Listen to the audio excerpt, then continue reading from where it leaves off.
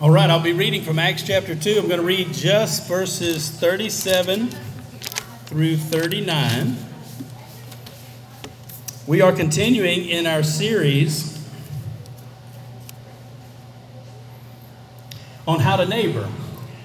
And I want to kind of put all of this back together again for you. I want to put it in kind of the big context so you kind of know where we're going. But all of this has to do with how we as the church are able to be a neighbor to the people around us. And who are those people going to be? Well, you just never know. It's the people God puts in your path.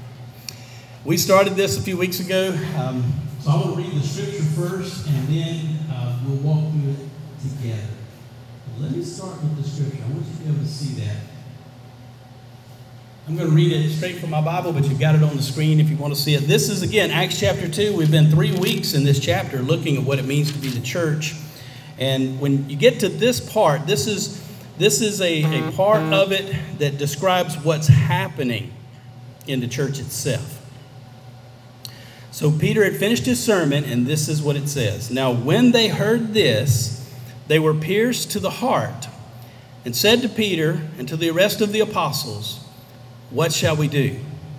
And Peter said, "Repent, each of you, and be baptized in the name of Jesus Christ for the forgiveness of your sins, and you will receive the gift of the Holy Spirit. For the promise is for you, and for your children, and for all who are far off, as many as the Lord our God will call to himself." Let's pray together. Father in heaven, we thank you for what you did some 2,000 years ago that still makes a difference in our lives today. And on this Sunday morning, as we gather in this place and read these words again, we want to ask you to stir our thoughts, our thinking, our hearts. Let this make a difference in the way we think and in the things that we do. Thank you for giving us direction about how to be the kind of neighbor, how to be the kind of person that you want us to be. We pray this in Jesus' name. Amen. All right, a few things I want you to see here, just to kind of know where we're going with everything. But this is where we started a few weeks ago. How to neighbor, we started with get in the ditch. You remember we looked at the parable of the Good Samaritan and how Jesus taught us through that parable that it's not about you having neighbors, it's about you being a neighbor. And sometimes being a neighbor means you just have to get in the ditch wherever people are. You just have to go to where they are. There's no explanation for how they got there, why they're there, how long they've been there. None of that we need to understand. We just have to go to where they are, just get in the ditch, stay there, and start and see what God will do. So we spent a week just talking about those things. And then we took that next part of it. So I called it the first steps. And there were several of these, and it just kind of went through them real quick. That is that we have to wait and not worry. You're going to jump in the ditch with people, you can't fix things. It's really not even your job to fix it. You just have to be there to see what God would do. So you start with wait, don't worry. You have to realize that the power that comes to you is power that comes from above. It comes from God. And then we as a church, we kind of expand that out. It means that we have to prepare for everyone to be a part of this. Everyone gets to be included. It's not like a pastor-only thing. It's not just for special people in the church. It's for everyone. And so what I know when I look out at you is there's a part for every one of you in the church of the Lord Jesus Christ. And then as far as our expectations go, you have to expect that it's going to be different and more. You know, whatever you've been doing so far, you can expect if you follow Jesus Christ that he's going to take you in a direction that's different and you're going to do more than you ever thought you would do. I'm not talking about more like productivity. I'm just saying you probably never saw yourself in that role. You probably never saw yourself doing those things. But that's what will happen when you jump in the ditch and just start waiting for the Lord to show you the next steps. Then we spent a week talking about how the Spirit works in all of this. And the Spirit is truly the mark of the church. It is the Holy Spirit that makes the difference in everything we do. If we could take time one day, and maybe one day we'll do this, we'll just take a little time, let people share, whatever. But every single one of you has a unique story for how you got here. How you came to be part of this church. And some of you can back up decades and kind of tell the story of how God wove your life together and got it into this place. And so when you look at that, there's one factor that holds all of that together, and that is the work of God's Spirit. how God moves us, how God prepares us, how God gets us to where we should be. And so we talked about that. The defining marks of God's Spirit, the defining means is always his sons and his daughters. And I put a lot of emphasis on the daughters part of that, because in the first century, everyone would expect God to work through the men. They didn't expect God to work through the women. And that's a message we still need to talk about today, how important it is for the role of women in the ministry and in the church. And then the defining method, visions and dreams, you can expect God to do things in unusual ways to communicate what he wants done in his church.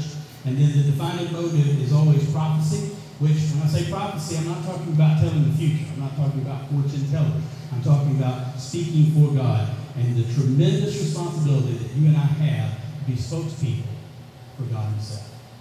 So that's the spirit power side of it. Now, today we're going to talk about speaking clearly. Because at some point, you have to articulate, you have to be able to say what it is that you believe, or you need to be able to give a reason for the things that you do. Now, you know, if you would say, well, look, my mom just raised me right. That's why I'm like I am. Okay, no problem with that. That's good. But it may be that much of what you do simply because Jesus Christ changed your life, that he works in you, and he gives you kind of a compassion and a kindness for people that you can't help but share. And people will see that first in you, and at some point it gives you an opportunity, it gives you a platform to speak, to say, this is why I do this, or this is why you matter to me, or this is why I care. And so you start to speak those things. And so we're just going to, real quickly, 3 things I'm going to share from the scripture we read today about speaking clearly as kind of the next movement in how to neighbor. You can't be a good neighbor until you start to speak some of these things. And so the first one, the facts. What we didn't read today and what we did not have time to read today earlier in Acts chapter 2 was everything that Peter said in his sermon. See, I just started us at verse 37 when he was done, and how the people said, or what the scripture said of the people, that they were pierced to the heart. They heard a message. They heard some facts. They heard a story. They heard Peter put what happened in their community in context. And he basically looks at a group of people, some of whom were responsible for Jesus going to the cross. Some of which, even if they weren't directly responsible for Jesus being nailed to a cross, they endorsed it. They were for it. And when Peter spoke to that group, he said to them, look, you guys had him put to death. You had him killed. But God raised him from the dead, and we are his witnesses. Kind of a shock, right? There were rumors going around that Jesus had come back from the dead. There were rumors being spread about him, and maybe someone had taken his body, stolen his body. But then when the Spirit filled the church, and Peter stood up to be the single spokesman on that day, he said, no, it's not any of those things. Listen, God demonstrated his love and his power by raising Jesus from the dead. That's what's happened. And so those were the facts. He just laid them out there. And when he gave the facts, now think about what you know about people. You can be a very persuasive person, but some people are so hard-headed. Am I right? Right? Doesn't matter how many facts you give them, doesn't matter how many times you tell them the truth or any of those things. Some people, they're not getting it, right? Not getting it. Peter was dealing with that. He was dealing with people who had made up their mind about Jesus so strongly, they were willing to have Jesus killed. Like they were willing to bring the authority of the Roman state into this so that he could be crucified. Capital punishment. That's how much they hated Jesus. So Peter's not going to change their mind just by telling them something. And yet on this day, he gives them the facts. And some of them were pierced to the heart, meaning they did change. That's the work of the Spirit. That's what God can do. Look, I've seen this as a pastor. You can have people come into a church. Maybe somebody made them to come to church or whatever. They're in a church. They hear the same thing over and over again. You know, if you grew up kind of in a church culture and you had to go to church a lot because people made you go, you know, you're there, you hear the story, you got it, I know the facts, but it doesn't change your mind and it doesn't change your heart about Jesus. If that's ever going to happen, it happens because of the work of the Spirit. And that's what we're looking at this day. And part of what I want to say to us as a church is that we want to always be mindful of that and to be totally dependent, because you might tell the facts, I might tell the facts, but either way, what we're doing is we're trusting that God will take that information and he'll do transformation in someone's life. He's the only one who can do it. So if you ever give a testimony, by the way, I'd love for you to give a testimony sometime. Testimony is you just stand up and you just kind of tell your story. I mean, don't tell us all the, gory stuff. We don't need to know that, but we might need to know a little bit about what your life was like before. But what we really want to hear is how Jesus took hold of you, how Jesus found a way to reach you and change your life. And it doesn't make you perfect. And I always, when I hear those testimonies, when people tell how bad they were and then they met Jesus and their life's been nearly perfect since, when I hear those, I'm like, you're not telling us something. You're just leaving some things out here, because your life may have been really bad. Jesus did change your life. I love to hear that. But don't try to tell us everything's been 99% perfect ever since. In an eternal sense, it is 100%. 100%. But this is what happens when a person comes to know Jesus Christ. They are changed in the Spirit. And that starts working its way out, which means they slowly begin changing as people. And the speed is different for everyone. But little by little, day after day, year after year, you start to think a little differently. You start to feel a little differently. You start to act a little differently. And if you have time, you're not like the thief on the cross. He believed in Jesus the same day he died. He had no time to do any of this. You and I are not like that. We have, years and sometimes decades to go through this process. And there should be some recognized change in your life. You're still far from perfect. None of us are perfect, but we start to see how we think differently. We feel differently. We act differently. We do things now that a few years ago we would never do. And the only explanation we have for that is that Jesus changed our lives. He changed us. I wish my uncle could be here one day and tell you about 12-year-old me that he used to take to church. Yeah, 12-year-old me. I know when I tell young people that, they were like, you were 12 once? I've always been this old, I guess, But 12-year-old me apparently was a pain at church. I don't know why. Yeah, I do. But that was 12-year-old me. And then I think, okay, what if you could hear stories about 16-year-old me? I wasn't the person I am today. What if you could hear stories about 25-year-old me? Or we could hear stories about 25-year-old you. Some of you are like, no, never. And you just keep going. And you can chalk some of it up to saying, well, I just got older and I just learned some things. I'm a little wiser and, the difficulties of life just kind of changed me. Yeah, that's some of it.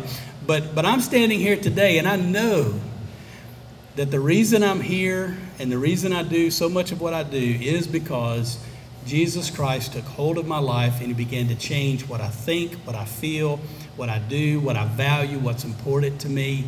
And while I'm far from perfect, I know that's my testimony. He changed me. Now, here's the good part for you and I. We're not done yet. Isn't that great? You're not done yet. So if you're discouraged today about where you are in life and you think I should be further than this, I should be different than this, I just want to say to you, it's all right.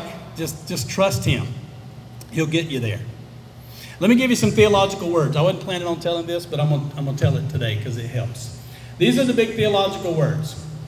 There is justification, sanctification, and glorification. I know, it sounds like, where are we, Sunday school? Yes. All right, so quick definition. Justification is when you're saved. It's when you first come to know Jesus. You are justified before God. At that point, you placed your faith in Jesus Christ, and he makes you justified before God the Father. You will never be condemned for your sin. You will never spend eternity separated from him. You have been justified. That is the moment of salvation. Wonderful concept, right? The Bible speaks a lot about justification. Sanctification's in the middle. That's the process of becoming like Jesus.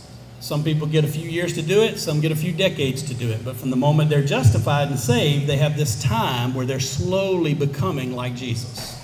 Sometimes they're doing this, sometimes they're doing this, sometimes they're doing this, sometimes they're back this way, but they're moving forward. Glorification is at the end. It's what happens last. Let's say you've lived your whole life, you die, they bury you, your spirit goes to heaven, your body's placed in the ground somewhere, and then sometime after that, Jesus returns. The dead in Christ rise first. Your body is resurrected from the grave. Your spirit is back in that body. You are a transformed person in every possible way. You have been glorified in Jesus Christ. That's a great term, right? To think of that at the end. That one day you, the one that God made, will be everything God intended for you to be. That's glorification. Think Jesus when he rose from the dead, perfect in every way. One day that'll be you. Now, justification over here, you can't do anything about that, right? You have no power to save yourself. You have no ability to make yourself justified before God. Only God could do that through Jesus Christ. So you can't do that yourself. He does it. Glorification on the other end, you can't do that either. You have no ability to make yourself rise from the dead some decades from now or hundreds of years from now, whenever it happens. You have no ability to cause that resurrection from the dead. You can't do it. It's beyond your power. So what makes us think that we can do all the middle stuff in sanctification? How is it that if we can't save ourselves or raise ourselves from the dead, how is it that we think we can sanctify ourselves if we just try hard enough? You see where I'm going with that? You're living through this process of sanctification, but ultimately it is God who changes you. You'll try. You'll put forth the effort. You'll say, well, I'm going to give it, my best go. I'm really going to try to live a different life. Okay, do all that, but it will be God who changes you. There'll be things that happen in you that you weren't trying to change. He'll just do it anyway. Have you ever talked to those people that tell you God took something away from them? They had a problem, they had some kind of issue, and they just were like, God, would you help me? And then just like that, it was gone. Now, I always have people, when you hear that say, well, I've been praying for that, and it just hadn't happened yet. Does God not love me? No, that's not true. Okay, if God leaves you with the struggle, just know he's with you in the struggle. He's not forgotten you. He's not abandoning you. It's not that he doesn't care, but if he didn't take it away from you, there's some reason for that. He's with you in it. Okay, but God does sometimes just take those struggles away from people. And when he does it, they know it wasn't them. They had no power. They couldn't do it, but God did it for them. And probably every one of you in this room, if you try to follow Jesus Christ, you'll have a few of those stories over the course of your lifetime. You'll have a few of those stories where you say, I asked God to help me because I was powerless to do anything about it, and he did. He changed me. All that's your testimony. And I got into all of that because we're thinking about the facts. Now, when you tell your story to people, when you tell people what's happened to you, you can't get that wrong. Maybe you don't fully understand everything God's done in your life, but you can't get that wrong. And so if you want to be the kind of neighbor we're talking about, if you're willing to get in the ditch with people, you got to be honest about your own life. You got to be willing to tell your story, tell the facts about Jesus, tell the facts about your life. You can't get that wrong. And then trust that God will change someone by his Spirit through that.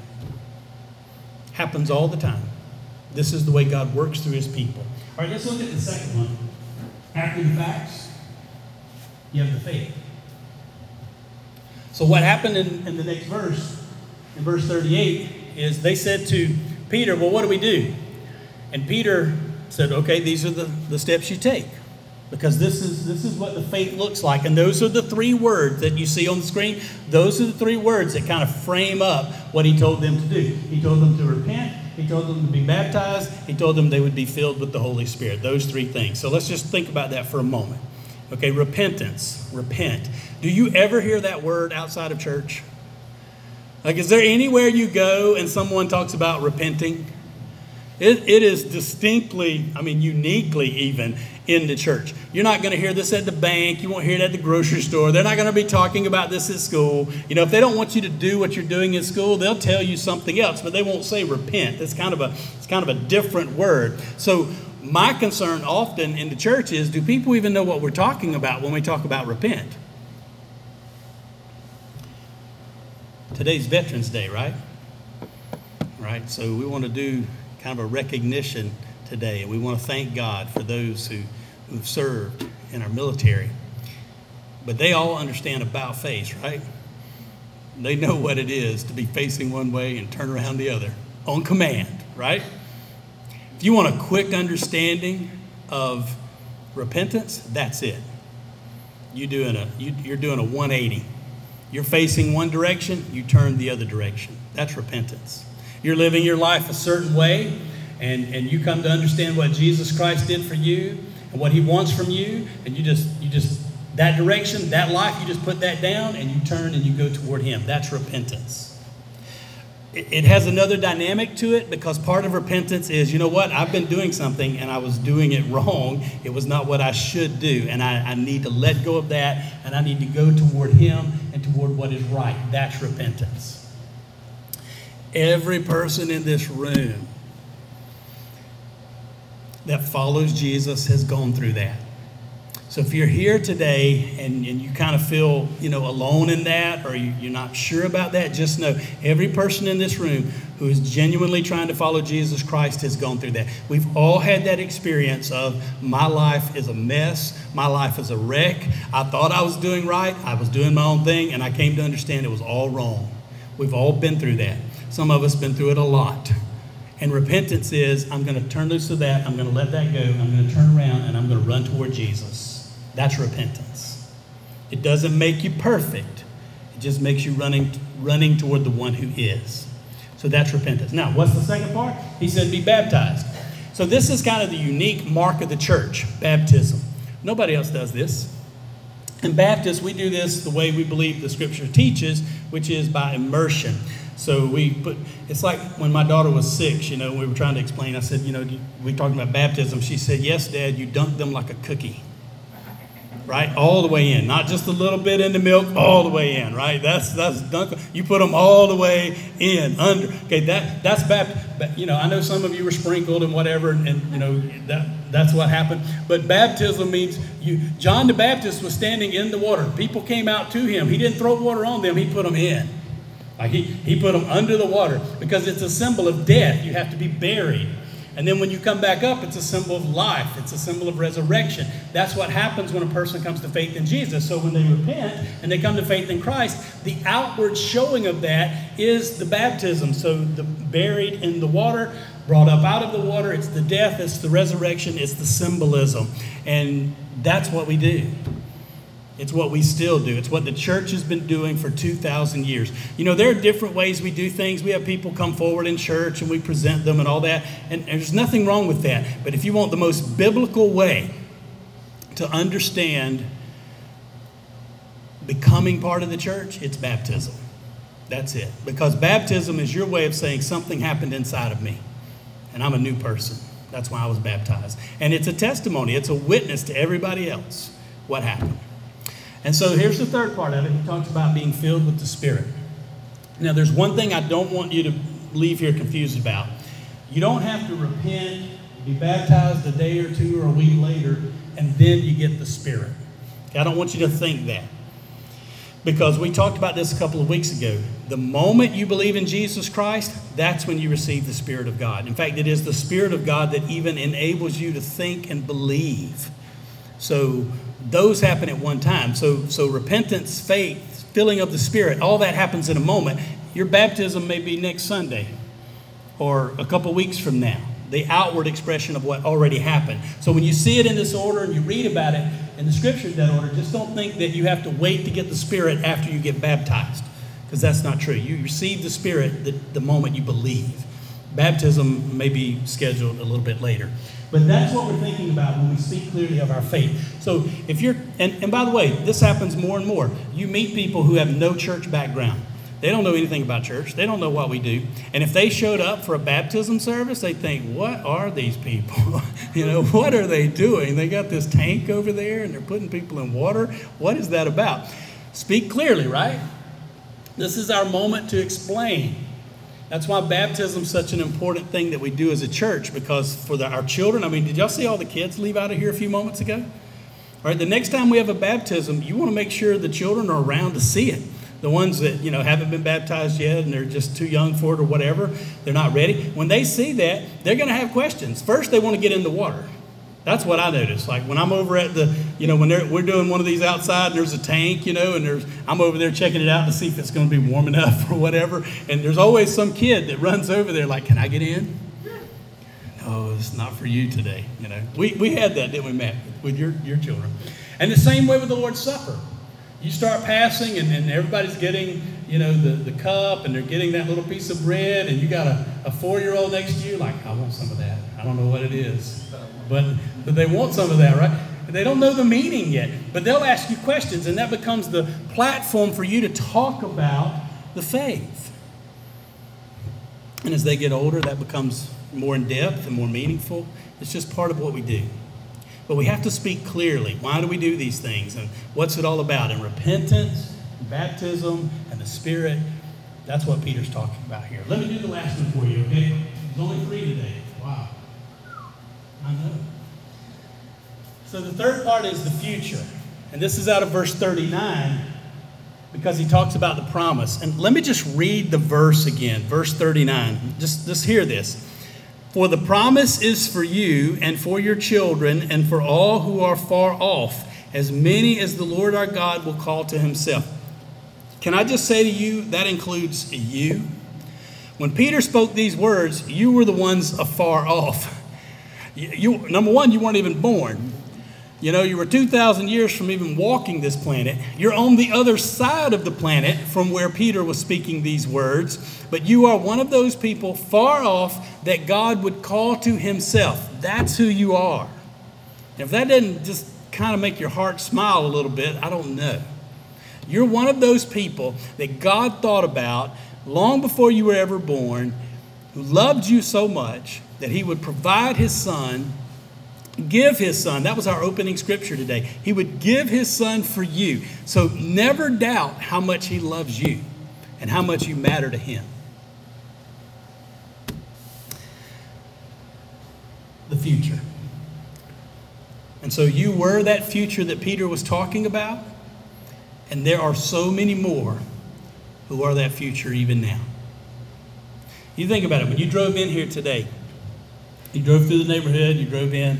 How many people, they're just in their houses, getting ready for football today or sleeping in or watching their favorite show, whatever they're doing. They're not thinking about God. They're not thinking about faith and repentance and spirit and all of those things. They're not. We exist as the church for them. They're not thinking about us, but we're supposed to be thinking about them. They are the future church.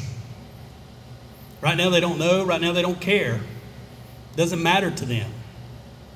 Maybe they're very different from us in all kinds of ways, but we exist for them.